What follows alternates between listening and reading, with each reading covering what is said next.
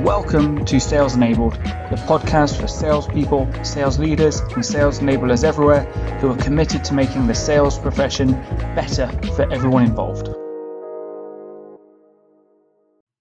Welcome to episode 4 of Sales Enabled, where I have the pleasure of interviewing John Selig. John is an experienced salesperson who turned to stand-up comedy in hopes of fulfilling a lifelong dream to never sell technology again.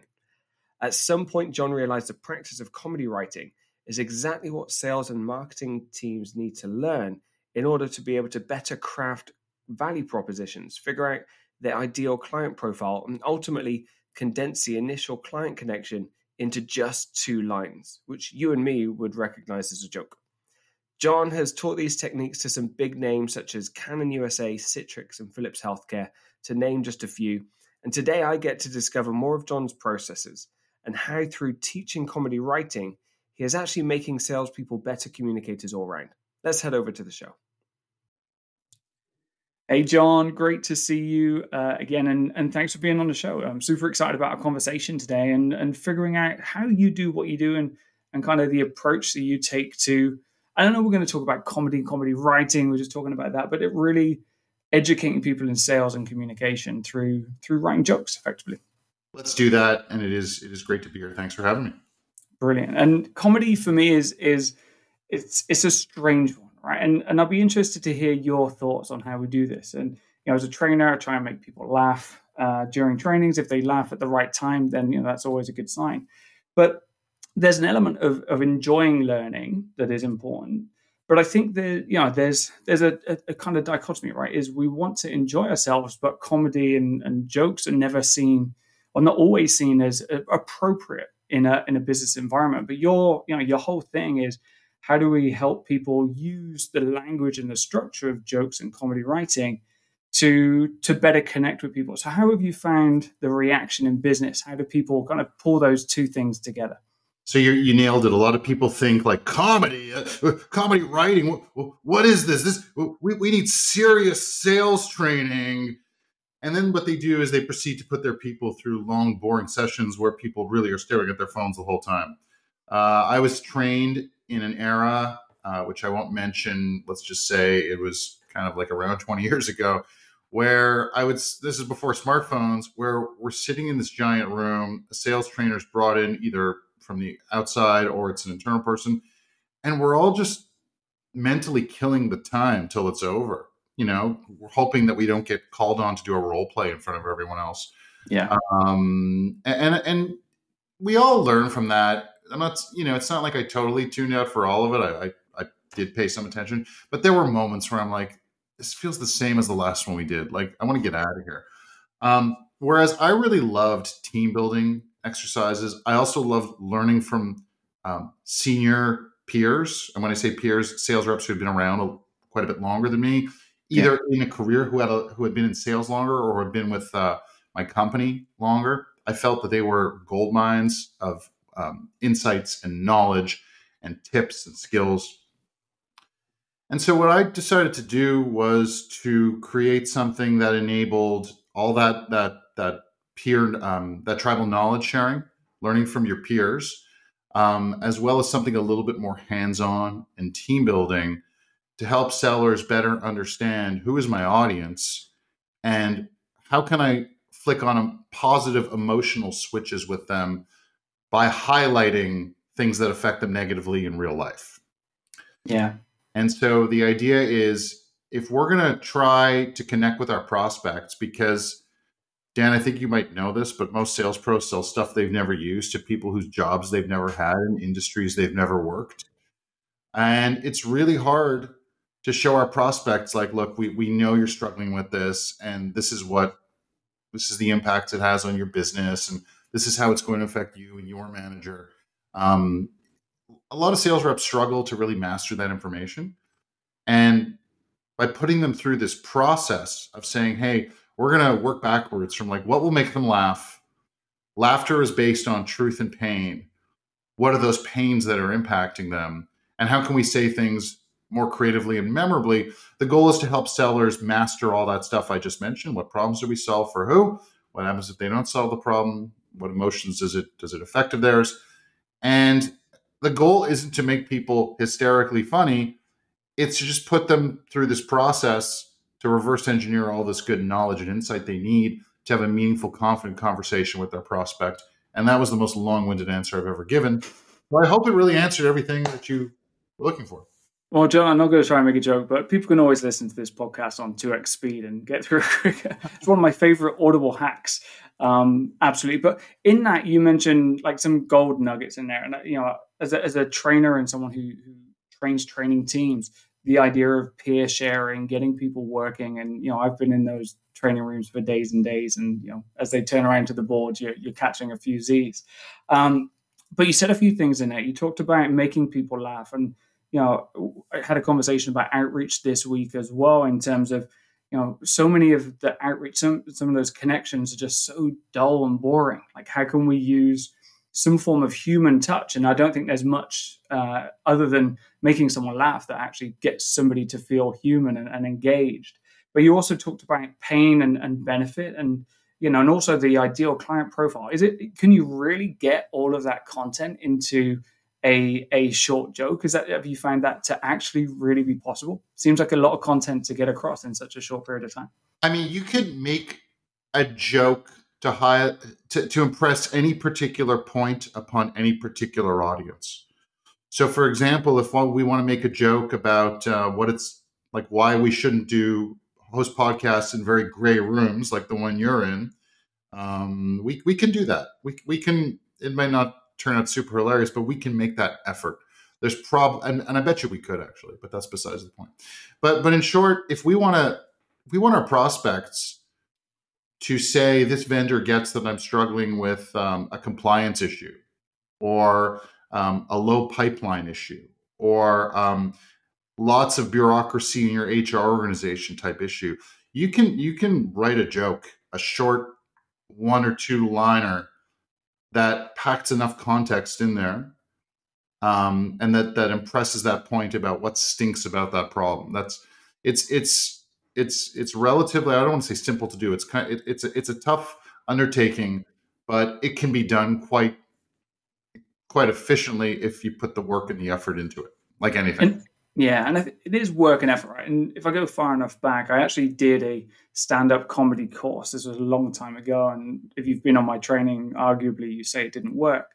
But I learned the process, or at least part of the process. And I want to talk to you about the process, right? Because for me, on that course, you spend time writing out jokes and writing all the words, but then actually the work comes in removing the words. And that was kind of the big thing is removing a lot of the unessential words that are on the page that just don't add any value. And I'm probably breaking all of those rules right now, just saying all of these things. But take me through, like, what's part of the process? Because I think, if I look at some of the cold outreach emails that I've had lately, there's too many words. And let's just get to the point. So is there an element of essentialism or editing? Like, how important is that in the process? And what else is there that we need to be aware of? Let's come back to editing. It's because something that's equally important is nailing the truth down. So a lot of people think that if I challenge them to write a joke, they're trying to think up something funny right on the spot. Yeah. And I don't know what they taught you in your comedy class, but I actually took a class too to start. And the first step was pick a couple of topics that are important to you, or something you have a point of view on. Usually something you feel negatively about. Like comedians have a rant. Yeah. Have a rant. Exactly. What I don't like, what really grinds my gears, as they would say in America in the 80s. Peter Griffin. And take that thing that bothers you and write as much as you can about the topic without even attempting to be funny. Yeah. Capture all the granularity of it, all the specifics. We're trying to use humor to paint pictures about what sucks about that problem. Can I say sucks on this podcast? You can say a whole lot more than that if you want. Well, I better. I'll beep it out, or I'll just put that not safe for work logo. I better pull up my curse words dictionary. So, in short, my favorite jokes always end in something really specific. Like I love comedians telling jokes about I hate drinking, late nights drinking, and it always ends up with like them in an Arby's, if you guys, or whatever the UK equivalent of like a terrible fast food chain is. But Yeah. they mention the chain by name, and that that chain has a reputation of being whatever you want to say about it. Yeah. I don't want you to get into legal troubles with the Arby's people here. But good jokes can paint a picture when those specifics are there, because the specifics sort of give us an idea of what they're talking about, especially if there's common perceptions about those things that we're unpacking through this truth gathering process. Yeah. So once we have all that, then we could start to make it funny. Once we figure out where the funny is, to your point, we definitely need to figure out how can we get to the punch quickest. There's lots of ways to tell a joke. And when I say, let's just be clear, when we say jokes, we don't mean that like three leaders of various faith groups walk into a bar and say highly offensive things to the bartender and one another. Like, that's not what we're talking about. We're not talking about some long-winded story that your great uncle tells at the holiday table. Is that how you say it? The holiday table in the UK? We'll go with it. I think we're being as non-denominational as possible. An all-inclusive language. Yeah. Yes, I like it. So not some long-winded story that ends, in a cheesy pun. It's really all about like a quick 1 or 2 sentence, let's call it structure, that gives some context and sort of subverts expectations, surprises and delights. Yeah. Or again, paints that picture using really graphic terms. Maybe it compares two things. But once we get the general gist of what we're trying to say down in the joke format, at that point, yes, we need to eliminate every word and syllable that doesn't matter. Because, if you're looking, the rule in comedy is, the dated rule in comedy is you're supposed to get like a laugh every, 20 or 30 seconds. They say if you get 3 laughs in a minute, you're doing well. If you're doing a 5-minute set, you should have 15 laughs in 5 minutes, like right when you're starting out. And that's like, usually when you can do that, they'll advance you in stand-up comedy. And if you have, let's say, 3 or 4 extra syllables, unnecessary syllables in each joke, you're prolonging the length of time it takes to get that laugh. And if you can cut out all those syllables and or words, the trick is get to the funny faster. And the same goes if we're using a joke in a cold email, on a cold call. In a LinkedIn connection request, they only give us 300 characters. Voicemail, text, whatever it is. You want people to spend as little time engaging with this little creation that you conceived and are putting out there, and eliciting that emotional reaction. So you want them to read your joke in, if it's an email, 4 seconds. And hopefully they read it. They say, oh, that's funny because it's true. We are dealing with that. And then if you laugh, or if they laugh, I should say, they're going to take the time to either respond. If you're delivering on a cold call, and there's a certain type of joke that I teach called the cold opener, which is designed to highlight that relevance, let them know it's a cold call, and again, get that laugh within 5 to 10 seconds. We just want to get there as quickly as possible. So yes, editing requires not just stripping out those syllables that aren't necessary, but sometimes finding new ways to say things that maybe, like, we're using buzzwords sometimes. How can we say it in simpler English and then cut out even more syllables? Yeah. And I think you said in the specificity is super important, right? The funny is in the details, right? If you're generic and all that kind of stuff, it might get a chuckle, but it's not going to get a proper laugh. And I think, the more specific you can be to someone's scenario, the funnier they're going to find it. Like, I, became a parent 3 years ago. And before that, all the parenting jokes were like, oh, yeah, that happens to other people. But as soon as you become a parent yourself and you're like, oh my God, that's real. That's an everyday thing for me. I'm like, these things are hilarious. And so you associate. So I think, and we'll talk about the cold openers, because I think you've got a couple of examples that you can share with us as well. But some of these jokes are very contextually funny, right? If you took them out of the context, or if you took them to a different person, different industry or something, that there's no humor in there at all. But to that niche, to that audience that you're actually trying to get it into, this is one of the things that they're laughing about to themselves every day, and you've just consolidated it into one kind of really quick joke where you're tying in, the relevance and how important it is, but you're also highlighting some of the pain, especially if you're trying to open a conversation and lead it in towards a sale, right? Yeah, you nailed it. We're living in a niche world where not everything needs to be for everybody, and the jokes that I help my clients create or create for them, excuse me, they're not meant to be told to the vast majority of the planet. They're meant for a very niche, specific audience, the target persona whose attention they're trying to earn. Yeah. And so have we got a few examples? Like give us a couple and ones that you can share. I don't know if clients are happy for you to share some of them, but have you got a couple of examples of jokes that you and the teams have created? Yeah, there's a few on my website that people can check out. If they look for joke samples, they'll find it. johnselig.com/joke samples. And so I worked with a client. Let's talk about a company that everyone knows. Canon, but not the photocopy machine people. This is Canon Solutions America, and they're a division within Canon Corporation, the larger corporation, who large organizations outsource everything to do with print to them. So print is a big pain in the butt for really anybody. Well, really anybody. So CIOs and COOs usually, like, they don't want to deal with print. Why? Because it doesn't do anything strategic for the organization. It's just this function that, pre-pandemic especially, people really needed. And so, toner runs out. It needs to be replenished. Security drivers, security on the network, drivers for the printers, they all need to be updated. Paper needs to be replenished. The devices go out of warranty. This is all like time and energy for something that's just this really supporting, tool for people at companies. So the CIO doesn't want to own that because they want to be working on strategic projects. COOs want to be working on bigger picture stuff too. So, and as you said earlier, it's like, they say it's not funny if you have to explain it. But for these jokes, like, we literally need to explain it so this audience will get it.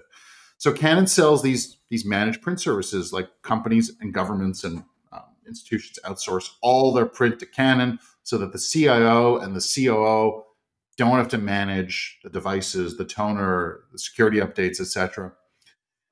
And so the joke that one of the team members wrote, well, one of the groups wrote, I should say, was that closet full of toner could be good inventory management or a sign of a hoarding disorder. No, I can laugh because I'm someone who hoards print cartridges. So I get that. I completely get it. And I've also been in those offices where you have your stationery cupboards, right? And one of them is always just print stuff, and you don't need it very often. It's when it goes wrong, everything goes wrong. So no, I get that. I can see how that would create a connection with people who are interested in saying, like, well, how do I get rid of this problem? How do I get it off of my plate? And free up some time. And so, yeah, like you say, in that context, would get a chuckle, right? It would at least get me to think, oh, okay, yeah, you get my problem, you get it. So I know you said process is important. So what's the process that you take people through? You've given us a few instincts, but if someone was listening right now and say, okay, well, I'm thinking about creating a joke, what would be the kind of process you would encourage them to go through? So as sellers or marketers, I should say, we solve problems for prospects. What is that problem that we eliminate for them that will make their lives easier? That's sales 101, right? Yeah. I don't think I'm sharing anything new with anybody. But the trick is then, how can we transform that problem and say it in a more memorable way that elicits that emotional reaction and that stands out from the pack. So the process is really to figure out, okay, who is my target persona? What are they trying to achieve? And how does this problem prevent them from reaching those objectives, i.e. their desired end state? Like, where are they looking to go? What do they need to get done? And how much is this problem preventing them from getting there? And once we could map out all those impacts of not solving a problem and why it prevents them from getting there, maybe who else is affected. I think it's important to lay out, well, what stakeholders that does our target persona have, both internally and externally, and how are their lives impacted by all this stuff? And then also looking at all of their emotions.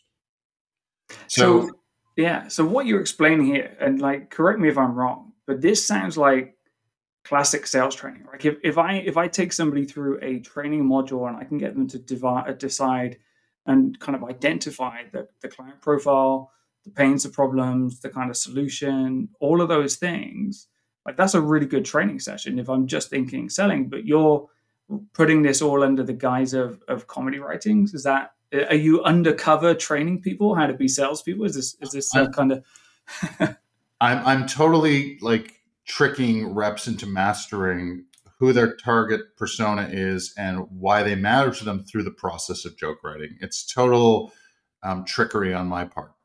amazing? But that said, if they can write a great joke as a group, as a team, even if it's just one, that message can be exploited across 4 to 5 cold outreach channels, social selling, content creation. There's all this buzz on LinkedIn these days. You need a great hook at the top of your content. A great joke can be used as the hook. Yeah. And so there's just so many ways for B2B teams to exploit humor that's not frivolous, that's not juvenile, that's not offensive, that's not immature. Just simple joke structure. Again, I mean, clean jokes are harder to write than dirty jokes. But dirty jokes are cheap laughs, right? We're looking for an informed laugh. We're looking for someone who gets the joke. And there are some great comedians who have the smarts, and you've got to work at listening to their jokes. But when you get it, right? Yeah. And I always like to say that this kind of joke is connecting tissue between buyer and seller. Mm. So not only do these kind of jokes demonstrate to prospects, I get your world, I get your challenges.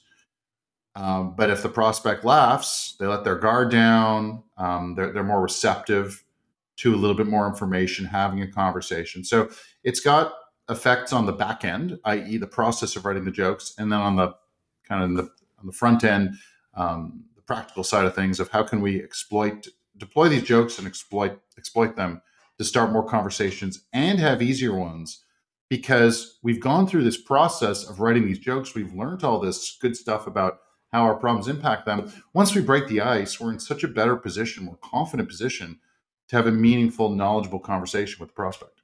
Yeah, and that's half the battle, right? Is, as a seller, even though I've never been in this situation, never been in the role, and you say that empathy piece, it communicates empathy. If we're able to consolidate this into one thing, but also, if I'm a buyer, and I get all of this outreach, do I really want to speak to any of these people?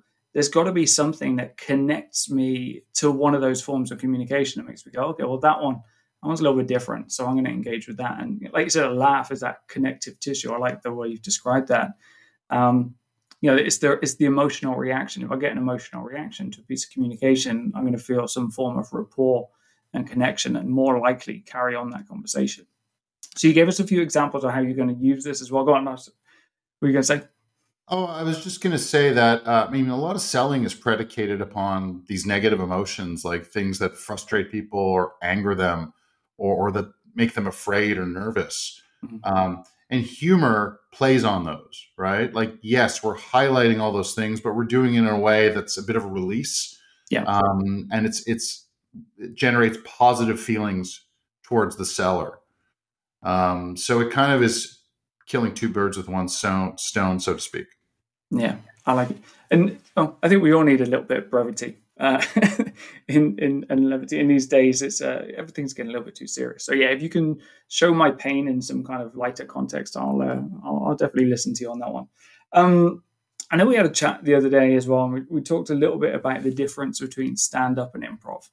And I know we're largely talking about here stand-up techniques, right? It's a controlled environment. A lot of the things are planned. We're not going to be winging it, so to speak. But if we look at sales, oftentimes they're encouraged to wing it, to do the improv techniques. I know, right? As having seen salespeople in action, maybe more of them should think about stand-up. But give me your take on stand up versus improv. Obviously, both can be hilarious, but from a sales perspective, do you lean towards one more than the other? God, where do I begin? No, I've done improv and I've done stand up. In fact, improv is what led me to stand up. Um, Look, improv is all about creating unrecreatable moments. You do a scene with some partners, it's never going to be repeated again. Stand up, I know it looks like the comedians are making it all up off the top of their heads, but they're not. It's been scripted, it's been tested, it's failed. The scripts have failed. It's been iterated, it's been practiced, God knows how many times, and then it's tried again. And that process makes it tighter and tighter and tighter. And it's sort of a funnel game itself. When you watch a Netflix special, it's kind of like you're getting that comedian's. They're reviewing all the deals that help them hit their number. So their quota is like 60 minutes of material. Yeah. But they probably had to write, 10x that. So they probably had to write 600 minutes of material to get it down to 60 that they're going to put in their special. So when you watch a comedian on Netflix, you're really seeing the best of their year. The highlight reel, yeah, absolutely. And like you say, they've tested it in front of a live audience, smaller, like behind the scenes. But this is definitely not the first time they're bringing this to the stage. But it took a lot of practice and iteration and seeing what works with prospects, and seeing what gets repeatable reactions. And as salespeople, I believe we need to, if we're prospecting, get repeatable reactions. If we're delivering a demo, we want repeatable reactions, or repeat. Yeah, we want to do stuff that elicits those reactions repeatably, I guess is a better way to put it. And we need to figure out what buttons do we have to push. Improv will never allow sellers to do that. Sales is a process. Some say it's a science. Some say it's an art. I kind of think it's a combination of both. I think there's a framework that makes it a science, but within that framework, you can deviate a little bit from what the person who thinks it's purely a science would suggest. I think you can deviate from those ideas. I think it's both. But and you mentioned the unrepeatable moments in improv is almost the opposite of what I would want sales teams to go through, right? And maybe it's the control freak in me that says, no, you need to do it a particular way. But if we go through a process and we do it regularly, and we have a whole bunch of people doing it, there should be some form of consistency. And consistency you can't get if you're just making it up on the spot. And so, I'm with you. I think we can learn a lot from this kind of comedy writing process into saying, okay, well, do this, pause for reaction or something, do this piece, this should happen, then react in this particular way. So I think there's a lot in the comedy writing that you're talking about that lends itself to sales, not just in the opening, but also in a way that comedians think about putting together a set, because it's also a journey, right? You don't stay funny all the way through. You elicit different emotions as you go through a set. You mentioned starting in improv. How did you get into this? Like, tell me a bit about your journey. I'm curious. How did you find this connection between writing jokes and sales? How did you put those? It's like a beautiful Venn diagram. Yeah, and it is a journey. So I started my sales career unexpectedly for a tiny startup whose I can't mention, but their name rhymes with snorkel. About 20 plus years ago, and I didn't know anything about sales. I was selling ERP, enterprise business applications. I started off as a cold caller. Literally, the term we were business development consultants, which when I applied, I'm like, I can be a consultant that helps develop the business. I can change the trajectory of this company. I have a couple of business degrees. And, you find out it's cold calling. And it's like, all right, this is after some .com bust challenges, kind of like some startup challenges we're going through now. I decided I wanted to be somewhere stable and I wanted a role that was clear. I had done door-to-door sales when I was much younger. I'd always done some kind of prospecting of some kind. if I was trying to put together my own little projects, I'd pick up the phone and dial strangers back in the day. Yeah. So this didn't intimidate me that much. I mean, yes, it's a little daunting calling a CFO of a $500 million company. I get that. And it was. But I was doing cold calling. So step one was I realized they would give us these scripts, like the what I guess now is known as sales enablement would give us these playbooks and these scripts. If we were doing a campaign around a particular solution, because I mean that company has God knows how many tools that businesses could buy, and every week you were supposed to run a campaign on a different one and get trained on it. And Yeah.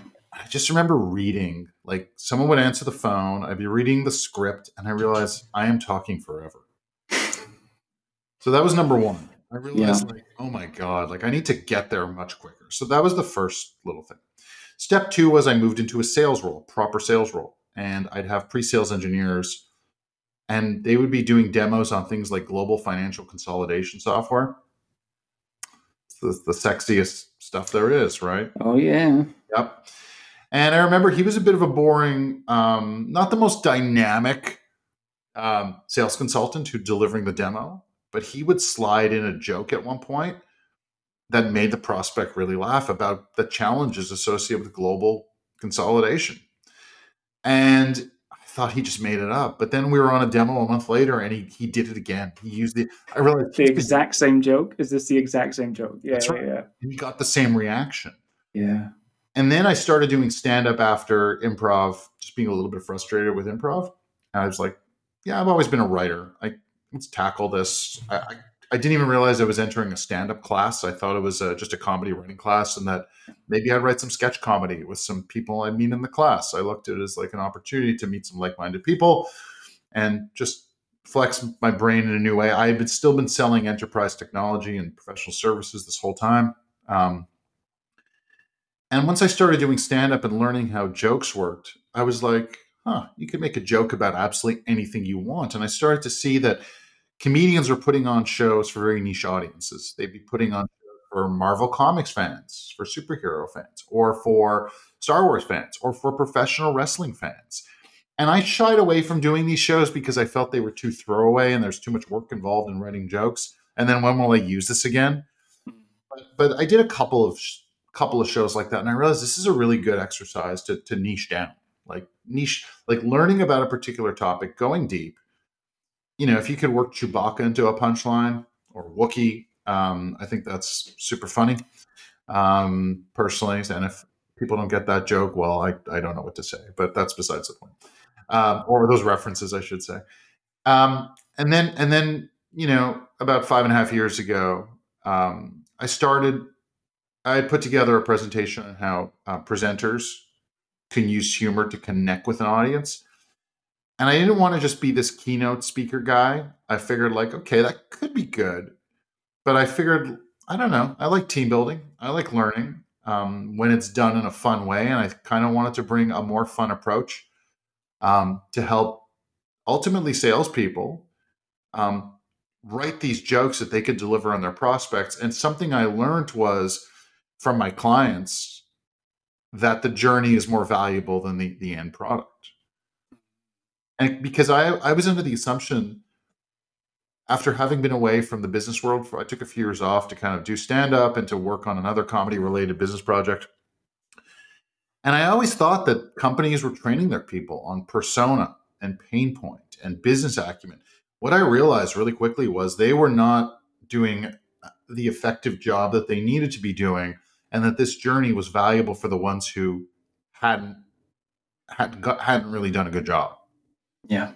So while the jokes were kind of good, they liked the whole, you're making them think about what problem we solve and for who. I'm like, well, aren't you teaching them that? And I'm realizing they're not always doing it. And oftentimes teams just don't get around to it, right? Like you say, enablement teams are so small, they're focused on putting out playbooks and scripts and onboarding and all of these things. And, oftentimes people assume that these fundamentals are being covered. But I also think that thinking about it differently and thinking about it with this kind of comedy writing lens changes. It's for me, it's articulation. And I was chatting with some friends this week. The art of communication is dying, I think, and we're seeing Chat GPT giving us what we should say and just read that. And actually that goes into a text reader, and we don't even need salespeople in the middle. And to see the art of communication just going. And actually what you're teaching people is, what's the essence? What is the essential pieces of information that we need to get across that are going to connect most effectively, elicit an emotional reaction, and create intrigue on the other side? And that's everything that we're asking salespeople to do, right? So I like the fact you're saying it's not about being funny. It's not about the joke. It's the journey and the understanding, and how do we consolidate everything to that degree that professional comedians have gone through, whether we try and be funny or not. That's where you're saying the value is. That is exactly what I'm saying the value is. And there's nothing more to add to that, because you did a really good job of summarizing it. Well, this has been clearly I'm learning, I'm listening, I'm trying to do everything that I'm hoping everyone else is doing on this podcast, which is asking the question, which is, how do I understand those things? And can I communicate it in the way that John's suggesting here, which is quickly, concisely, with a little bit of misdirection potentially in there? And I think you mentioned there's at least 10 different structures of jokes that you kind of teach on your programs, right? So just to be clear, yeah. there's about 10 joke structures. I only teach about 4. There's not time to teach people 10. Some people struggle to see conceptually how jokes work, and like classic setup punchline with misdirection jokes. Those are hard to teach. It took me, quite honest, a few years of comedy before I started to see sort of like, it's like, remember those old magic eye puzzles? Oh yeah. You stare at it long enough and an elephant pops out or something. I was never any good at That's kind of how joke writing eventually works. Like, the more you observe or hear, the more of them you sort of study and hear, eventually you start to see things with those angles. So the obvious part becomes, this thing that, like, you start to figure out how to reverse it, if that makes sense. See something less obvious and then present the obvious part on the back end. And again, I don't know if any of that made sense to anyone who's listening, but some jokes really are all about, Rodney Dangerfield, for example, has this joke. My doctor told me to watch my drinking, so now I drink in front of a mirror. But that last part, when someone says my doctor told me to watch my drinking, we're making all kinds of assumptions about what's going to happen next. Oh, he's going to cut back and maybe he'll have withdrawal symptoms. But no, he's just drinking in front of a mirror where he can see himself and watch himself. So literal. Yeah, exactly. So I love it. And sorry, go ahead. I was going to say, and now you're teaching it. So it's not just, you can recognize it in a kind of another comedian doing it. Then the next level is being able to do it right for yourself. And I think to be able to teach it is a whole nother level of understanding, because you've got to be able to unpack it and rebuild it, and not just do it for yourself, but show others how to do it. So, I'm excited to hear more and try and figure some more stuff out, and bring that in, because like you say, I only need one joke. I just change the audience. And like your solution consultant, as long as you're rotating the person in front of you, you can see that same joke. I tell my audiences that if anybody joins a training, says I've told this joke before. Well, and that's you don't even have to say that. Like, you could say, I've been telling, you can even make a joke about it. Like, I tell that to all my training groups.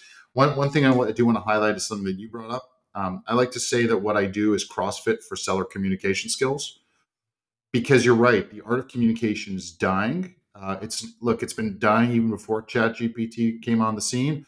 Email sequencers, or engagement platforms that, ultimately it's turned out that reps don't know how to write their own emails, so their managers do it for them. I mean, so we're taking away the ability for them to structure thoughts and ideas.